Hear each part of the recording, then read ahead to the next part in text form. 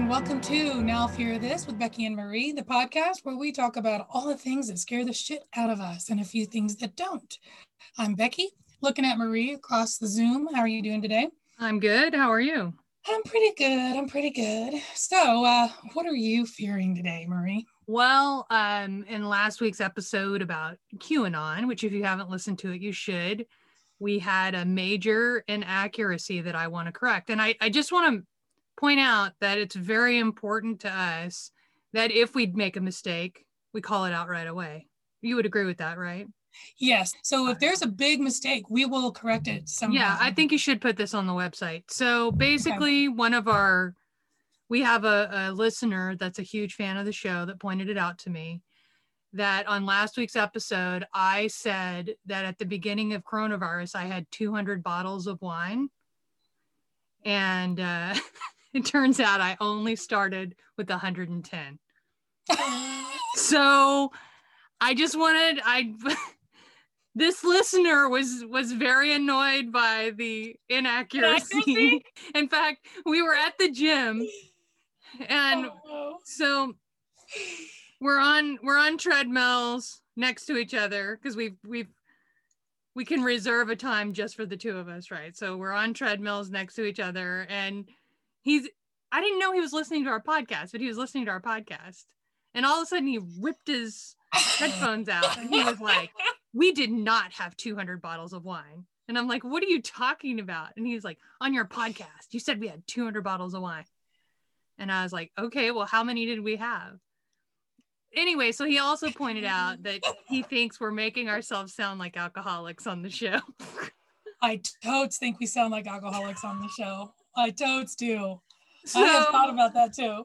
So I was like, all right, well, we're not. So with that new figure, I'm like, I'm going to go ahead and plug in the numbers because I'm sure this new figure is going to make it seem like it's going to redeem you completely. Exactly. Sure, so yeah. I took 110 and I divided it by 8. So that's 13.75 bottles per month. Okay. Okay. So that's divided by 4. So that was an average of 3.5 bottles of wine a week. Now, I'm sure some weeks were less and some were more. That actually doesn't sound that bad. Now I'm the alcoholic. All right. 3.5 bottles a week? That's nothing. Good Lord. Well, first of all, I've been a responsible drinker since 2005. Oh, wow. Yeah.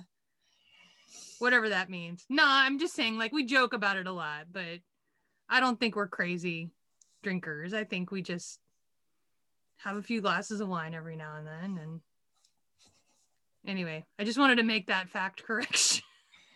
Well, now you know, 3.5 bottles of wine for a week our listener, nothing, so. James. I hope you're happy that he ripped off his headphones. That's so funny. But yeah, I do like trying cocktails and stuff like that. But I'm not sloshing around the house drunk all the time. Which, if that's how we make ourselves sound on the podcast, I apologize to my husband. Aww. And I just wanted to get that. I wanted to make sure that the facts were clear. That it was not. Facts are clear. 200 bottles of wine. The facts are clear, but I also wanted to point out, if somebody happened to notice the timing of the release of that episode, it was complete coincidence that we did a QAnon and the next day there was a siege at the Capitol. Like, that to me can look really weird if you look at the timing of it. Like, we made light of it because we do make fun of QAnon, but we also point out in the episode how serious they are and how words translate into action. And that was proven out last Wednesday, that it's more than just words. So we recorded that sucker 3 days before and released it the night before, the morning of. Just wanted to make sure that's on the record. Well, and you know what's crazy about that is we've talked about QAnon as a topic for a while now. And I know you were kind of like iffy on it. You were like, I don't know. And so I tried to make a connection in our episode between QAnon and crimes. And it was just complete coincidence because had I pushed for this harder, we would have done this episode a month ago. Mm-hmm. It's just odd, the coincidence of what happened. The timing was very strange. I couldn't believe Wednesday. We were on the phone together and you go, I got to get off. I got to go because they're evacuating the Capitol. Yeah, something like that. Yeah. It was like, yeah. And then it didn't occur to me for a little while of, wait a second, I'm supposed to be sitting here creating our little Instagram pictures to tell people what our podcast is about that particular week. And I'm like, you might have noticed I didn't do one. I felt like it was too glib. I felt like it was too serious a breach of our national security to kind of start, because I had cute little things about, tinfoil hats. And I even have a tinfoil hat I was going to put on and take a picture. And then I was like, I couldn't do it. It was too serious to me. So yeah. And I at the time I texted James and a couple of other people. I'm like, you guys watching the news? Trump supporters are attacking the Capitol. And they're like, what? You're shitting me. I'm like, no. And I heard some reports that they found some of the people they arrested, they found zip ties and nooses. I read all about there was a couple of people with what they referred to as zip ties, and they identified these men, the ones who had the zip ties, but they were flex cuffs, specifically meant to subdue an adult human, right? And not just like hold up a plant in your garden like a zip tie can do. These were only meant for use as handcuffs. And the noose outside and the guillotine outside and all that. Yeah, I mean, we'll maybe just do another episode on it. Yeah. Because I do want to talk about conspiracy theories in a larger context too, not just the QAnon. And we spent that one on QAnon, which of course is important. But we'll do that in a future episode, maybe. I agree with you. I think we should talk more about conspiracy theories. And I also think we should talk more about the mob mentality in general and seeing people as other, Yes. Seeing people as other. Exactly. Yeah. Anyway, but let's move on to something. I don't know if it'll be lighter. There is a crime related to this story. Yeah. What are you fearing today other than horned men? That guy. In the Capitol. That guy.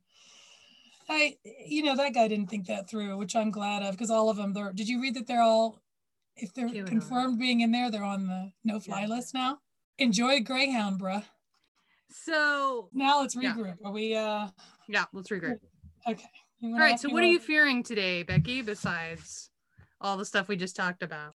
Well, today I am fearing something that I've been fearing probably my whole life, as somebody who grew up in Texas and is a sports fan and who went to Texas high school that was known for how good the football team was and everything.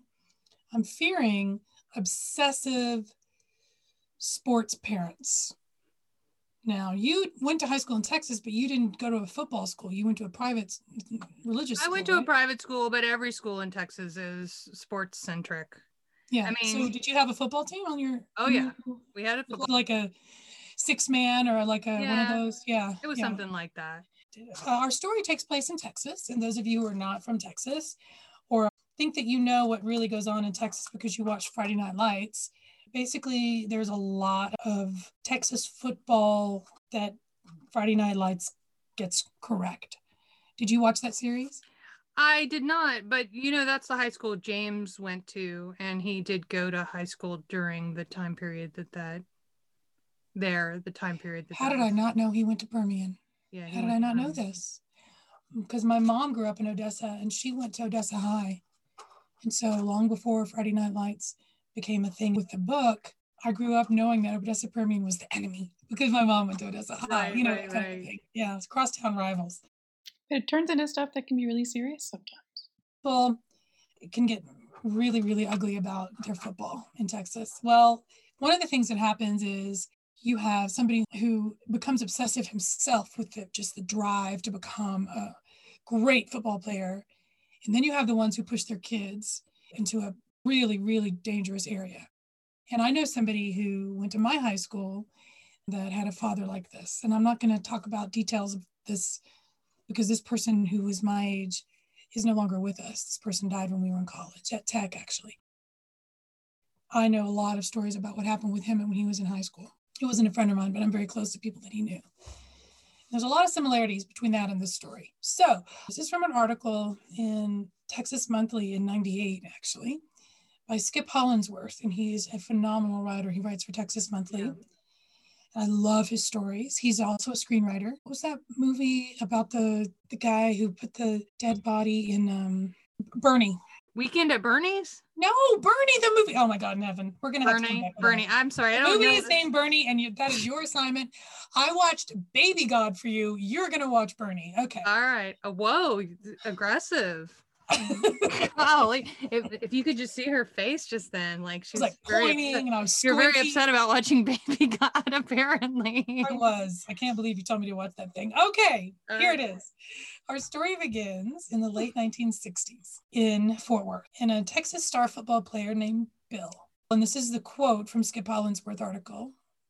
Bill, quote, was considered the ideal athlete, the kind of player colleges craved. Not only was he strong, coaches fondly called him Butt, a variation on his last name, because of the way he would lower his head and headbutt anyone who tried to tackle him, and he was fast. Very fast. He worked out obsessively. He kept in perfect shape. This kid was on the way, right? Well, he was dating a girl named Kathy. And one night, their little teenage passions just got the best of them. And they decided to go to their high school football field and do it on the 50-yard line. Well, that summer, she's pregnant, they're married, and he has to drop out of football because you're not allowed to be married and play football at that high school in 1967. Wow. It's over for Bill. So they had their son, his name was Billy, he was born in 68. 71, daughter Sandy was born. Now, in the early 70s, Bill had still not given up on his dream of playing football. He actually went to an open tryout for the Dallas Cowboys in the early 70s. And I'll come back to that story later and how that happened. But he went to the open tryout. He was cut in the first round. He and his wife eventually opened a small manufacturing company in Fort Worth. And in 1977, their son Lance was born. Now, at first, during Billy and Sandy's childhoods, he was obsessed with Billy becoming like the star athlete. Like he was obsessed with it. Okay. So much so that when Billy was in second grade, his dad set up daily workouts for him. Did you hear me say second grade? Having him do pull-ups from the top bar of a swing set and run wind sprints in the yard. Okay? I wish my parents would have done that for me. I'll be honest. When you're going to high school, all social activities are surrounded by sports, right? So whether you're good at sports or not, if you want to be in with the in crowd, you got to play sports. Or be a fan of sports. You have to support them. You're on the dance team. You're on the cheerleading. Yeah. Exactly. So yeah. I did all the sports. I was terrible at it. I kind of made my way by being like doing sort of a Dada comedic thing, you know, where I was playing sports, but I was playing it badly for comedic effect. You know, I could tell you so many stories of times that I just like really caused a stir because of something crazy I did. So I'll maybe tell you a story later. Continue. Okay. If we have time, maybe. We're trying to keep under time for the first time ever. We're trying, people. We're trying. So he was obsessed with his daughter becoming an athlete as well. Both of his older children played sports. And then one time later on in her adolescence, Sandy decided she wanted to be a cheerleader. Bill did this, and this is quoting Skip's article. Well, he told his daughter she would need to develop a better body if she wanted to be a cheerleader. So he started keeping her away from all sweets, carbonated drinks, etc. He ordered for her when they went to restaurants. When a friend of hers came over, Bill would demand that the friend open the purse so he could make sure she was not sneaking in food for his daughter. So he was also obsessed with his daughter becoming a cheerleader as well. He was obsessed with everyone in his family being in the tip-top perfect possible shape, just like perfect possible shape, and for his children to succeed in athletics and succeed in this stuff. And people around in the neighborhood, some of them were like, oh, look how obsessed he is with his kids in a good way. And some people were like, no, look how obsessed he is with his kids. It's like he would leave work early, even though he was quote unquote the president of their company.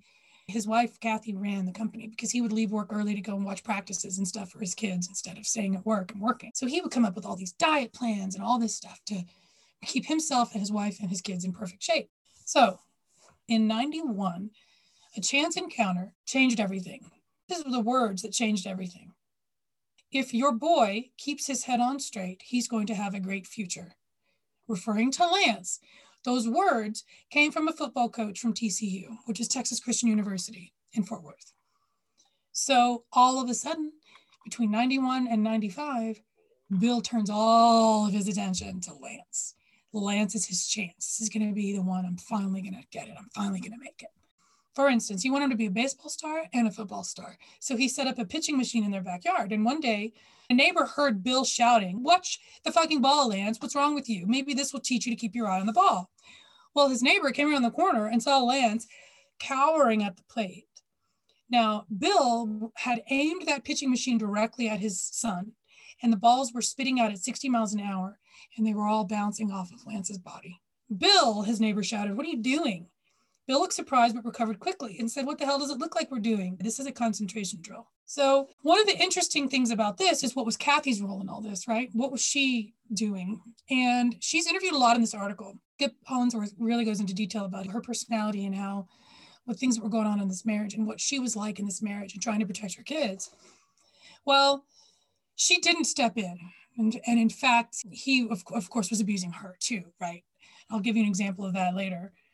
So Lance, as he grew into his adolescence and became a football star, and he was a star going into his senior year in the fall of 95, he never spent a night with friends or went on any weekend trips he was invited to because his father required him to get up every single morning at 6 a.m. to run for 5 miles.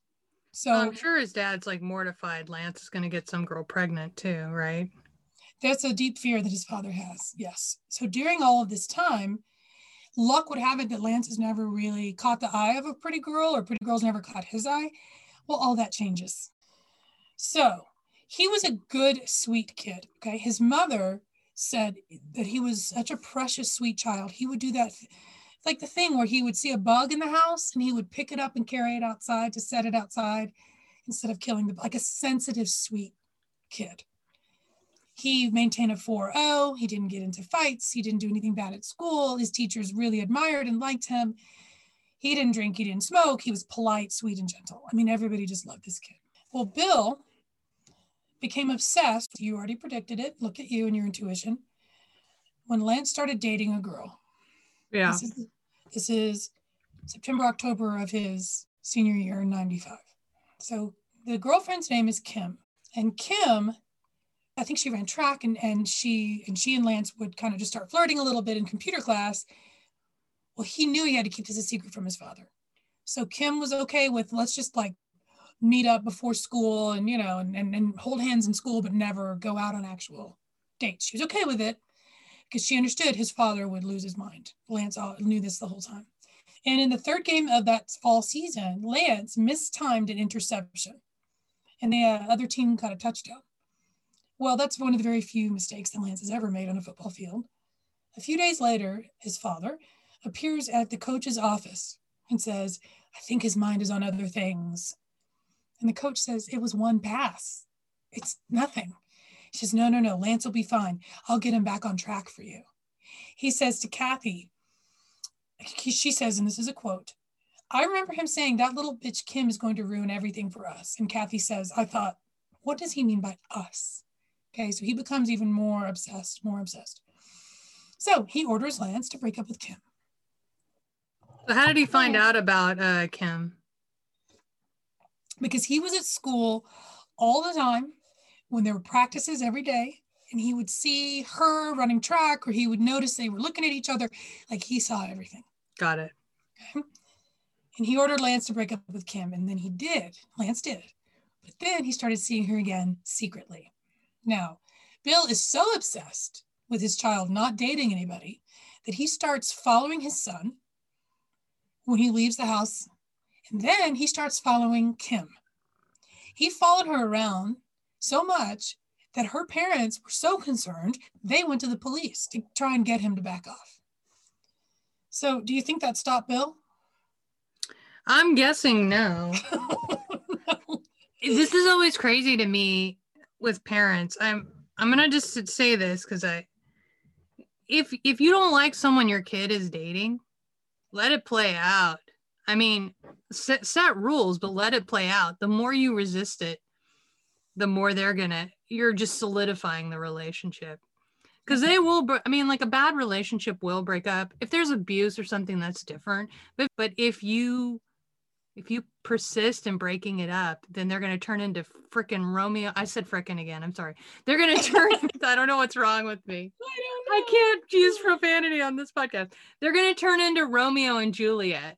You know, it is the way. It is the way. I have spoken. So if you think about like this kid too, especially Lance, he was sheltered in a way because he spent every second of his time with his father working out, doing those things. And then this was his first girlfriend. This is not going to be his last. Just let it go. Like, just leave it alone. And if you're real worried about him knocking up some girl, get him some condoms and have a conversation with him. But no, he follows her around in his truck that she starts recognizing, tells her parents, the parents go to the cops, please put an end to this. I don't know what the cops actually did. That's not in like any of these records or anything, but I do know that he stopped following her in his truck. Instead, he rented a car so that he wouldn't be recognized. Wait, does this guy have a job? That's what I'm saying. He was technically president of a company with his wife. They owned the company, but she did all the work because all he did clearly because he's following this teenage girl around everywhere. All he did was this. It's all he did was obsessed about his son Lance. So, oh my gosh, this is so he's rented a car so that he will not be seen, okay, or not be noticed. Well, it didn't avoid detection because one night his son was in his car, not with the girlfriend, but his son was in a car with a buddy of his. And they see his dad coming the other direction. And his friend is like, dude, is that your dad in a different car? Like, what's going on? And the dad saw them, did a fucking U-turn like in a movie, and starts to try and run them off the road. Because here's what he would think would happen. And maybe it did, I don't know. But he thought that if his son was out of the house, even with his buddies, that was just a cover and that he was going to go to the girlfriend's house to see her. I mean, that's fair, right? Because that's what you do. That's the only thing you've told me right now that's not crazy. Oh, Lord. Well, one of the things he did one time when he made him break up with her is he literally drove his son to her house and said, go to the porch, bring her out the porch, and I want to watch you do it. I want to watch you do what? Break up with her. You have to do it in front of me so I know it's real. So we're in November of 95, okay? So we've had several games. The kid Lance, he's a great player. He gets interceptions. He's just, they chant his name and the stands. He's just a great player and everybody just adores the kid. Okay, so one night in November, Bill and Kathy had dinner with some friends, and Bill suggests they drive back to their old neighborhood in Fort Worth. And so they all pile into the car and they head to their old practice field. Now, Kathy and her friend are kind of walking towards the end zone, and Bill and his friend stood right at the 50-yard line. This is a direct quote because he says it really well. Quote, Bill looked into the distance and said with his voice trembling, this is where it all ended for me. Right here. It all ended. All because of one night, one fucking night, unquote. How's this marriage going? How's it going? How do you think it's going? Well, and this just kills me too. Why certain groups, and particularly in Texas, are opposed to just educating people about birth control. I hear stories and a lot of Christian people that don't believe in birth control ended up in the same circumstance or had sex before they were married. So it's like, just let people decide. You can still say don't have sex. You can still give them the reasons why they shouldn't. If we're going to go down this road, I will self-disclose this. I did not have sex in high school. Dun, dun, dun. I did not. And I would not have done it. I don't care if you gave me condoms and put me on birth control. That would not have led me to have sex. I was not going to have sex in high school. It didn't deter me because I wasn't on birth control or I didn't have access to free condoms. So the very idea of, well, if you give this or you give them that, or if you give them the cancer vaccine for cervical cancer, that they're going to suddenly start having sex. That would not necessarily be true. It would certainly not have been true for me. Yeah, I'm not going to say who it was, but I was at a gathering where the host announced to everyone, because he was upset about birth control being distributed in schools. And he said, I know for a fact, everyone at this table had sex before they were married. And he was like, and what do you think would have happened if we would have had birth control? And I'm like, I'm so confused. I'm very confused. What was his my answer is, you wouldn't have had babies. What do you mean? Of course that's what would have happened. Well, I do remember when I was a kid, there was this guy at our church that was always complaining about the length of the skirts that young girls were wearing at church. He was complaining about this all the time. And then he was also coming forward and confessing, committing some sin in his mind or whatever. I don't know. But the point is, I think that some of the psychology of people ties into this. Like they're projecting their view. So maybe they struggled with correlating their religious views with their natural urges. And so they're like, if you had told me birth control was a thing, then I would have just been having sex like, you know, I was in the Roman court or something during Nero. And it's like, because that's what's in their mind, right? That they want to be having sex with everyone they see. I agree. It's the same thing about the people who have the issue with transgenders, bathrooms and all that, who go, well, if I'd known I could just choose my gender, I would have gone into the girls' room and stared at all of them getting naked. I'm like, well, you're a fucking pervert. That's what you are. If you tell that story about who you were, that tells me what's in your heart, not what's in anybody else's. Right. Yeah. And I'm not advocating that people have sex when they're in high school. I'm just advocating that if people decide to do it, that they don't just have a passionate encounter and let the chips fall where they may, right? Because for some reason, Christian youth seem to think if it happens out of passion or it's a mistake, then they can ask for forgiveness. But if it's premeditated, like condoms make it premeditated, so therefore it's just preposterous. Well, there's also a lot of people who do the virginity pledges and they end up with higher STD rates because they're doing riskier sex, they're doing anal sex, and they're doing oral sex without protection. You know, if you want to be chaste because of some view you have, then be chaste. But just if you're not going to be, then you need to be upfront about it and take precautions for your own safety. Like no parent wants their kid to have AIDS or chlamydia. Now, people who say, well, if we give him a cancer vaccine, then that just gives him permission to have sex. Well, I'm not protecting him. I'm protecting her. Right. I'm protecting everybody. You sleep around or not, you don't deserve cancer. But what about the person who does maintain that chaste path, does all the right things according to their religion and their beliefs and everything that the parents have set up for them, but they still get cancer from it? Because just because you have sex with somebody for your first time, you have to realize you're having sex with everyone they ever slept with too. Right. So anyway. Well, and I want to say one last thing on this too, is that we're so focused on telling people don't do it because it's a sin or you're going to go to hell or whatever, that we're also not addressing the psychological issues that people have from having sex when they're not ready to. Yes. And that should be the thing that you should be using to convince people not to have sex. You need to think it through because there are major consequences. And also, do you want to be bonded to this person for a certain period of time? Because that's what's going to happen. And it happens to boys too, whether they want to admit it or not. Sure, of course. Yeah. And we have a lot of listeners in Utah who are probably going to stop listening.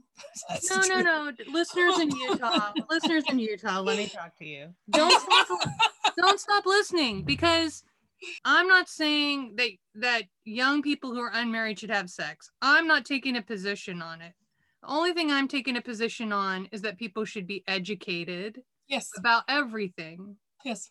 Not just Satan and hell as a deterrent, because it don't work. It hasn't worked. Look at the statistics. Fear of hell is not working. Satan has not been a deterrent. Hell has not been a deterrent. This is such a natural urge for people. You're going to have to use a different philosophy. I think that's going to be the name of this episode. There are better deterrents than hell. So a few nights after he said that stuff about the 50-yard line, Kathy is cleaning up the house and she comes across a little notebook and she realized she'd seen Bill writing in this notebook, but she didn't know what it was. Well, she opens it up. One of the things it said that Bill had written was this, quote, "Junior summer, pain every summer since. I have to be able to express my hurt, my pain, my animosity toward you, or I will die, or worse, my kids, more than I already have, or us." Now, first of all, that's so jumbled. It's like there's a mind that's really not working correctly. You know, those words are all over the place, but none of it goes to a good place. Now we're into December of 95. So off and on, Lance has broken up with Kim. He's gotten back together with Kim. He has secretly been seeing Kim. They'll get on the phone. They'll have a phone relationship. And this morning, he gets up for his daily jog. Lance, he jogs to Kim's house. And he tells her he thinks that things are now going to be better with his dad. Then he heads home and he shoots his father twice. Once in the back, his father spins around and he shoots him in the forehead. This is not where I thought this was going. I know. That's why I told it in the order I did. Tell me where you thought it was going. Well, I thought the dad was going to kill everybody. Okay. You know, like Lance gets Kim pregnant, or he catches them and then out of rage, he like kills them and then kills everybody. That was what I thought was going to happen. My gosh, I was thinking about this today in the shower. It was a shower thought. And I was trying to think of what story propelled it forward. I've just been watching a lot of documentaries about murder lately. And just... It's less stressful than politics. I was just thinking about what drives people to choose killing others or themselves rather than the myriad of other choices that are out there. Well, that's what we talk about in the show all the time, right? The decision making. What leads a person to think they're so hopeless that that's the only option? So there's more. Okay, continue. I skipped over things and I'm going to back up because I wanted to get to the part where the murder occurred, and then I'm going to tell you what happened that led up to it beyond what I already told you. Because it turns out, this is not a surprise to you. If you listen to true crime or watch true crime, you know that Bill was violently abusive this whole time to his entire family. And if you don't want to hear graphic descriptions of abuse, then skip forward. When Bill was cut up for the Dallas Cowboys football team, he came home and Kathy tried to give him a hug. But he suddenly reached back with his fist closed, 2 knuckles sticking out, and popped her so hard in the chest, she thought one of her breasts was going to cave in. He screamed, "You keep away from me, you fucking bitch. You keep away." One time, before Lance was born, she did try to leave him, and she took Billy and Sandy to her parents' house. Well, Bill followed them, nearly knocking the door down to get to her, pushing her elderly father against the wall and telling him to stay out of his business. So Kathy realized after that if she ever tried to hide from Bill again, he would abandon his home, his job, everything he owned just to find them. She decided she had no choice but to return home, and for the children's sake, try and make everything feel as normal as possible. So she covered the dents in the doors that Bill had kicked in with posters. She cooked large meals, and this is a quote from Skip Hollandsworth. She cooked large meals and smiled lovingly at all times. I'm going to take a pause. I'm going to tell you something I'm sure you've heard before, but ladies and gentlemen, don't go back. There are other options. It seems like there's not, but there are. And I will put some options on our website. If you have any of these things that sound familiar to you, you are not alone and you can get out. Do not go back. Do not go back. I think that people really clearly only think about the here and now. And this is the same thing, choosing murder over choosing like leaving or running away, which is a better choice, is that you're going to feel bad for a period of time, but it will pass. I think sometimes with these types of relationships, I would liken it to, say, somebody who has a heroin addiction or something that's trying to break it. There is an addictive quality to it. So you are going to go through a period of severe discomfort where you may feel sick, you may feel horrible, and you may feel like your future is bleak, but it will get better. It just will. I don't care if it's abuse or if it's a bad relationship. I don't care for whatever the reason is. Don't stay in a relationship because you fear what will happen when you leave. Leave the relationship because you fear what will happen if you stay. Right. So anyway, I'm not judging her. She was doing her best in what she knew in her life. Kathy thought she was actually protecting her children. I get it. I'm saying let's make a different choice. This is another example of abuse, okay? In 1984, friends of Bill and Kathy invited Bill and Kathy over for a night of cards. After the Butterfields lost the first hand, Bill threw his cards at his wife and yelled, "You are a stupid fucking bitch." His friends were shocked at a loss for words. Kathy quickly smiled and said, "Oh, I'm sorry." And in a few minutes, they acted as if nothing had happened.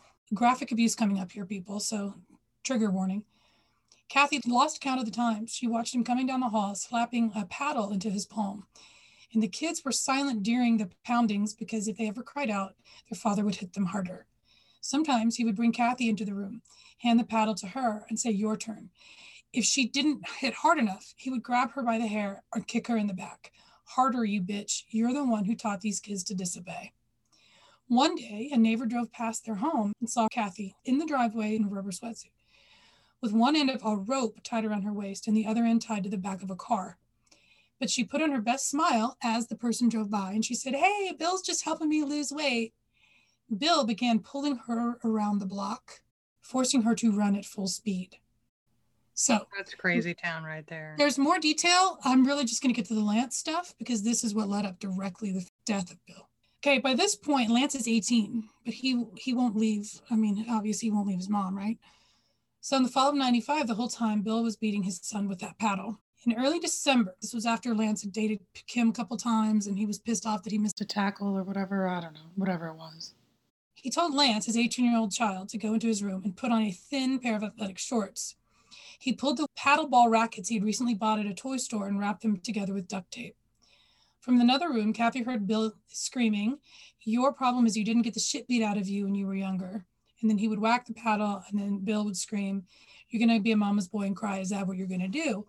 So that fall, during this football season leading up to Bill's death, several times Lance ran away from home in the middle of the night. He would go to different friends' houses, knock on their window. One night it was freezing cold and he was wearing nothing but sweatpants, banged on his friend's window, came in and said this: "My dad tried to strangle me tonight.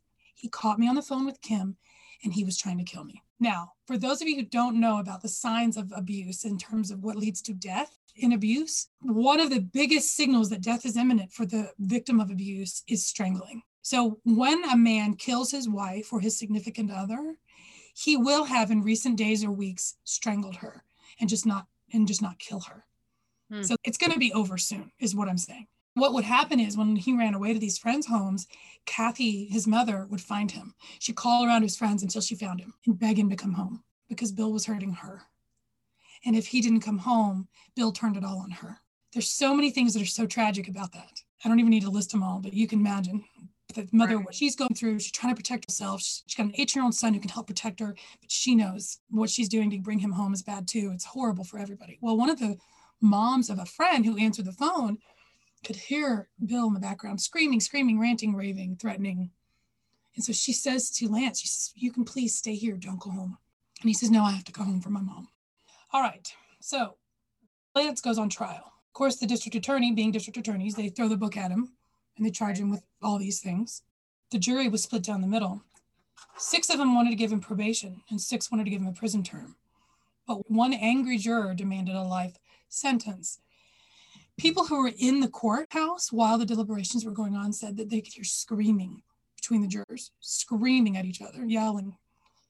And the foreman passed a note to the judge that said, "We are coming close to throwing punches." So a mistrial was declared. Lawyers realized that having another chance at a hung jury was pretty good, so they got together to negotiate. And one of the reasons why they agreed to that is because Lance finally started talking about the abuse, which he'd never done before. So one of the things that's so horrific about abuse is that it puts at odds 2 things that should never be at odds. This person is supposed to protect me, and this person is hurting me. And you're not allowed to fight back. As a child, you're not allowed to fight back. If somebody comes at you with a paddle who's not your father, you fight them off, but you're not allowed to fight back. So that beats out of you self-protection and how to even navigate the world with responding to your instincts. There's so many things that are so screwed up about it.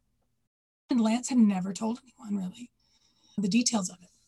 But his attorney got him to talk on the stand about his abuse. So much so that several jurors were crying listening to it. Wow. And so they decided to make a plea deal. Guilty plea of manslaughter. In exchange for a 3-year sentence. And he served his time, and he's been out for a while. See, this is a tough one for me, because I had recently watched the documentary Mommy, Dead, and Dearest. I don't know if you've watched that one.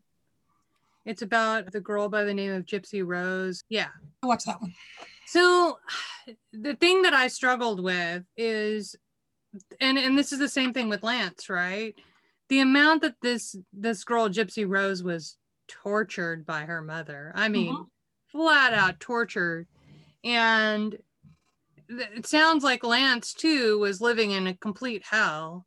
Mm-hmm. And then when people who are in these situations turn to murder because the authorities don't help them, I mean, I can imagine that Lance, and because before I was saying what leads people to choose murder.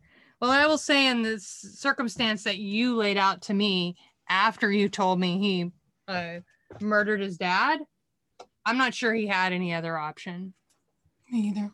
And so I do understand, like even Gypsy Rose, who found a guy on the internet to kill her mother, I don't think she had any options. She had gone to doctors, she had gone, police, and all different people were involved, and they continued to support the mother. So, if y'all don't know that story, that's a Munchausen by proxy story for the ages. Mommy Dead and Dearest is a good documentary. Yeah, it's good.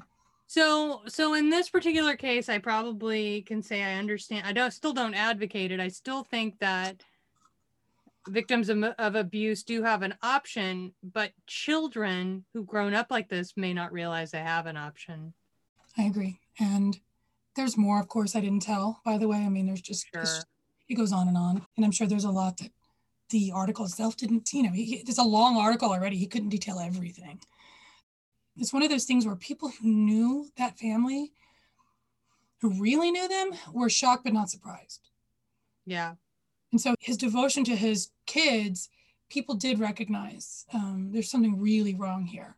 Because there was also instances of him. His wife would always film Lance's football games on one of those old camcorders every minute. And so Bill, of course, was one of those sports parents that we've all seen, either online or in person, who'd scream at the refs and cuss and just freak out, I'm not saying it's a sign that someone's about to get murdered, but they're all problematic as fuck. There's a big problem there.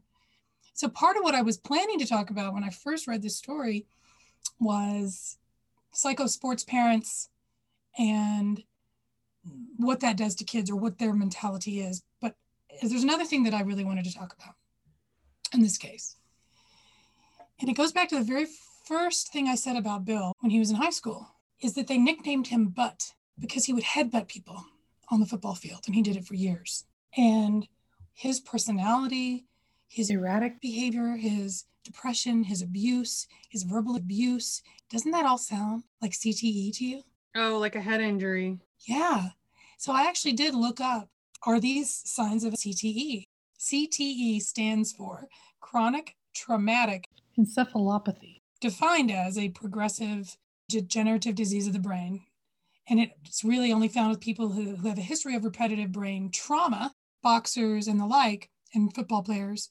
And it doesn't just happen after one. One concussion is not going to be the end of it, but repetitive injuries to the brain can lead to this thing that turns into sometimes a really, dangerous or volatile person. And here's some of the signs according to the Mayo Clinic. Difficulty thinking, cognitive impairment, impulsive behavior, difficulty carrying out tasks, emotional instability, short-term memory loss, loss of executive function, and the executive function, the prefrontal cortex of your brain. Sometimes it has substance misuse or abuse or suicidal thoughts or behavior. Totally sounds like that. And I was thinking about the head injury thing from the standpoint of losing impulse control. Yep. And we all have crazy thoughts. I think simultaneous, you always have a positive and a negative thought, whether you realize it or not. Carl Jung talks about, he gives an example of when he was a kid, he found a bird on the ground and it was wounded and he picked it up to save the bird. But he also, when he was holding the bird, had this thought, I could crush the bird with my hand. Now he ended up saving the bird, but that's the duality of human existence, that we have impulses and then we think about it. When you have a traumatic brain injury, maybe you think, I'm going to go beat the shit out of my son. And the second thought doesn't come. Right. The impulse control thought doesn't come. Right. So I love sports documentaries.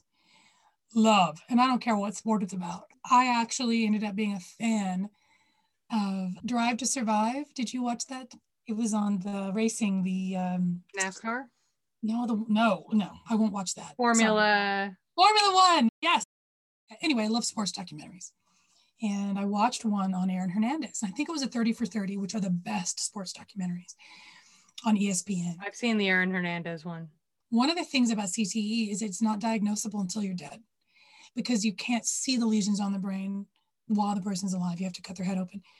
And so after Aaron Hernandez died, his brain, according to the doctors, was the worst case of CTE they'd ever seen. His entire brain had been eaten by these lesions. Now, if you don't know the Aaron Hernandez story, he was and I use this as a technical term, a violent thug throughout college and his professional career, led to murders and assaults. And he was just, everything was a slight. He got revenge on somebody who accidentally bumped into him at a club, but came back to kill him.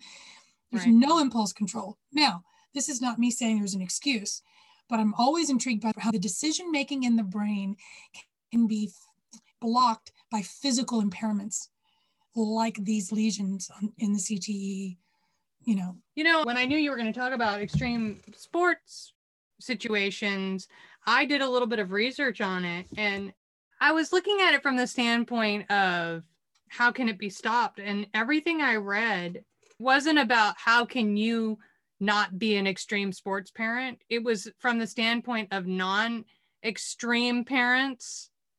How can they protect themselves against these parents? The CNN article I found from July 24th of 2015, and there's some Psychology Today articles too, were saying that they have a new term for this, and it's called the narcissistic parent disorder. I think that's what they call it. It says there's a book about it, Defending Yourself Against Extreme Narcissists in an All About Me Age. What the main component of this narcissistic parent syndrome is that they're trying to live vicariously through their child. Mm-hmm. So this story you told is a really great example of this. It's not even subtle. I mean, he made it very clear. It was never Lance. It was us, me, we're going to do this. This is my chance. It wasn't Lance, Yeah. Now, and then the descriptions of Lance too. I mean, is a sweet and sensitive kid. Now, you can be a sweet and sensitive kid and be athletic as fuck. But what if he didn't want to be an athlete? What if he wanted to write poetry? He never had a chance to choose what he wanted to do. Well, there's another component to this too, because not everything turns out the same way, right? Not every narcissistic parent or extreme parent leads to a murderous situation. But Lori Day, an educational psychologist and former school administrator, has seen firsthand the impact of narcissistic parents and children. She says that a lot of them turn out to be fragile. They've been told they're the greatest thing since sliced bread their whole lives, being terribly overprotected and overindulged by parents who live vicariously through them. Day, who has a child of her own, said she was talking to college professors who have a term for these kids. They call them teacups because they're so fragile. Once they're separated from their doting, promoting parents, they struggle with basic skills of independence. Their self-esteem is vulnerable and they lack resilience. Well, that's the thing too. We could do an entire segment on the snowplow parents and the teacup kids. The part of your brain that develops resilience is significant for all kinds of things in life, but it needs to physically grow. And if that thing doesn't grow, then you're not going to be able to function as an adult in any capacity that is going to achieve things, because the resilience only happens when you fail. And if the parents never let you fail, you're never going to learn resilience. There's an old cliche, I never learned anything when the times I won. I only learned when I lost. I only learned when I failed. You know? So it's not just sports parents either, I have to tell you. I actually stopped judging speech and debate competitions. When I first got out of college, I was getting asked a lot as a former speech and debate champion to go around Texas and judge these competitions. And I stopped because I had at least one encounter where a parent was going to assault me, but was held back by other parents. I was frequently approached by parents who would cuss me out, who would question my decision, want me to change my decision. It was insane. And after the incident where the parent was basically saying he was going to kick my ass, I was like, I'm done with this. This is just not worth it. Unless they want to hire a private security detail in addition to your salary for that tournament, what are you going to do? You're going to go back and change your ballot? That's ridiculous. Well, right. I mean, it was just preposterous. It's one of the reasons why I'm glad I never taught high school. I never had a parent call me other than one time to ask where my office was because his son couldn't find it, and that was it. But I know other colleagues, and even in college, like calls from parents and emails from parents. But high schools, can you imagine? Can you imagine? Oh no, it's ridiculous. Let your kids fail. Let them fail. Let them fail. Not that you shouldn't defend your kids against something that's unfair. Yeah, but on the same token, life is unfair, right? Exactly. Even if it is unfair, you make the fight and you move on. Yeah.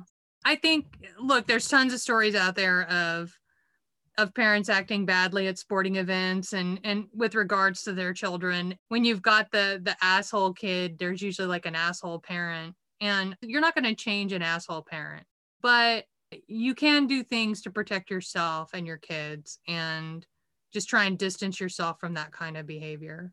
Fostering competitiveness to the level where they're weeping and they're like 7. No, we need to stop. Competitiveness has its place, but enough is enough. Your 7-year-old should not be weeping. And I read articles where people witnessed this, kids having fits, losing their minds because they didn't win the game. So yeah, that needs to stop. It's resilience. It's fucking resilience. Yeah. You fall, you get back up. It's literally what you do. You get back on the horse, or But I'll never forget. It's one of my favorite stories about a competitive athlete. She was a competitor, let's say in the 92 Olympics, 96 Olympics, and she was a hurdler, and she tripped, and she was favored to win, and she tripped, and she obviously didn't win the medal. And so afterwards, she was interviewed, and people were asking her, how do you feel? And she's like, next time, I'll do it next time. Next time, let's go. Yeah. And she said, you get back up. Well, I can't look back. It happened. I have to look forward. It's like, if she can do that in the finals of the Olympics, she's trained for her whole life. Pretty sure you can get past a high school football game in Texas. Well, right. And that's the whole thing. Even the Olympics, even winning the presidency, whatever you think is going to ruin your life for not getting it, you're wrong. Mm-hmm. Plenty of people move on to bigger and better things. But that's the thing about this guy, Bill. He never got past. He never got past not being a star, going to college on a football scholarship, and playing in the NFL. He never got past it. Every minute of his life, he thought about that. Every minute of his life. He, first of all, couldn't get past it, and second of all, blamed the kid and blamed the wife for getting pregnant that day. Right. And never got past it. Apparently, I use a lot of farm analogies when I'm talking to people at work because somebody pointed it out to me. Because one day I was saying, don't put all your eggs in one basket. And there were some millennials at work that didn't know what that phrase meant. Shut up. Serious. But I think I learned that lesson early on because I was competing in different things from a very young age. But I realized, don't put all your eggs in one basket. Like, I know maybe you want to be a football star, but maybe that won't happen. I'm not trying to crush anybody's dreams. But there's only so many slots on American Idol, right? Like some people. Again, one of the things way overrated in our world, in our culture, is persistence. Because you tell yourself a story about it. If I can just persist enough, I'll get that thing. But there's such a power in knowing when to move on and knowing when to try something else, whether or not that's a relationship you need to stop pursuing. I could say, well, I'm never going to give up. I'm going to play in the WNBA. You know what? I'm never going to play in the WNBA. This is not your path. Find that path. Right. So, all right, ladies and gentlemen, please don't end up being a homicide victim because you are such a psycho about your kids. Okay. I have an email here. That didn't sound sincere. I have 2 emails. This is from Kim because the question was, what do you fear? Tell us what you fear, right? And here's her message. The usual, snakes, rats, running out of cream for my coffee. And I can see that. Especially when you live in the middle of nowhere. You're not just running down to Starbucks. Some of you can run down to Starbucks. I cannot run down to Starbucks. Kim, I feel you. When you get up that morning and someone else has used all the creamer, your life is in danger. Is this non-dairy creamer that you guys are talking about? Or like at my coffee, since I'm lactose intolerant, but... What do you put in your coffee? I don't put anything in my coffee. Huh. I just drink it black. I'm judging you. Oh, I put almond milk. Sometimes I put almond milk in it. Oh, well. But I'm from LA. We put almond milk in everything. I have a nut sensitivity. I can't do it anymore. Oh, a nut sensitivity and lactose intolerant. Look at us. How special and precious and snowflakey are. I put gluten in my coffee. I do eat all the gluten. Yeah. Nuts. I have bags of gluten all around my house. Even though I love nuts, I have to stay away from nuts. But gluten, I will eat all the gluten. Yeah. Okay, so this is from Kelly. I listened to your podcast. The episode of Their Wedding Cake Was Literally a Twinkie. And The Wedding Cake Was Literally a Twinkie is about women who marry convicted murderers while they're in prison. Mm-hmm. And Kelly says, I've always been fascinated by women who marry killers and to a lesser extent get into bad relationships and stay. I've wondered if our early life exposure to fairy tales has an effect on how women view relationships. So many girls and women think that they are the beauty who can tame the beast and that their love is so redemptive, they can change a bad man into a good man just by loving and understanding him. And you addressed the idea of, my love can change him. Right. But I wonder how much of that is like fed into us from childhood of all the stupid fairy tales. Like we addressed in one thing, I don't think I published it, where we were talking about how in those fairy tales, it was so non-consensual, it's really creepy. Like he wakes her up, he starts making out with her when she's still asleep and stuff. And I don't know, it's interesting. Those fairy tales screw us up. I don't know. Maybe when I was like a kid, maybe until my hormones kicked in when I was in junior high or high school. I don't think I even thought of myself as a girl. I think I just thought of myself as Marie. Were you a girly girl? What do you think? Yes. Thank you. Like tutus and bows. Yeah. And then if I lived next door to you, you would be like, hey, mommy, I just met this weird boy that lives next door. Not at all. I was very athletic and I had friends who were girls who were super masculine and even lesbian, even from a very early age. All right. So you weren't girly. Huh? I was girly. Oh, you were. I was very girly. I was both. It's like full left brain, full right brain. I was also very girly and very athletic at the same time. Like what kind of sports did you do? Soccer, track, basketball. And you were good at these things? Yes. Really? Why do you not believe me? No, I believe you. I was really good. I was so shitty at all of it. I was terrible. In fact, when I got into high school, I was still doing dance and athletics, and so I had to choose because at my high school, you couldn't do both. So I ended up choosing to go the dance and theater route. But it was a hard decision to not do basketball and all that stuff. It wasn't a hard decision for me. So I had to decide at a certain point because I was doing everything like under my name and I should send it to you. We can post it on our Instagram. But like for my senior picture next to everyone else's, there's like a giant paragraph of all my activities underneath it. You did all of them? Yeah, and it says most likely to be first woman president. It also says that. But I did play sports briefly and I was just so bad, Becky, really bad. So my senior year, I had abandoned all sports just because I was bad at it. And our girls softball team was really, really good that year. And they were on the verge of going to like state within our, I guess, the private school system. And the problem is all the girls on their team were flunking.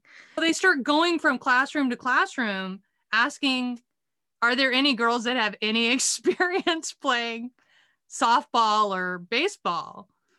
And I'm like, yeah, I played both. And they were like, can you fill in for this game? I'm like, sure. So I get out on the field and when they pitch the ball to me, I hit it hard and it goes way, way out. And I peel out around the bases. Somebody catches the ball, but I didn't see.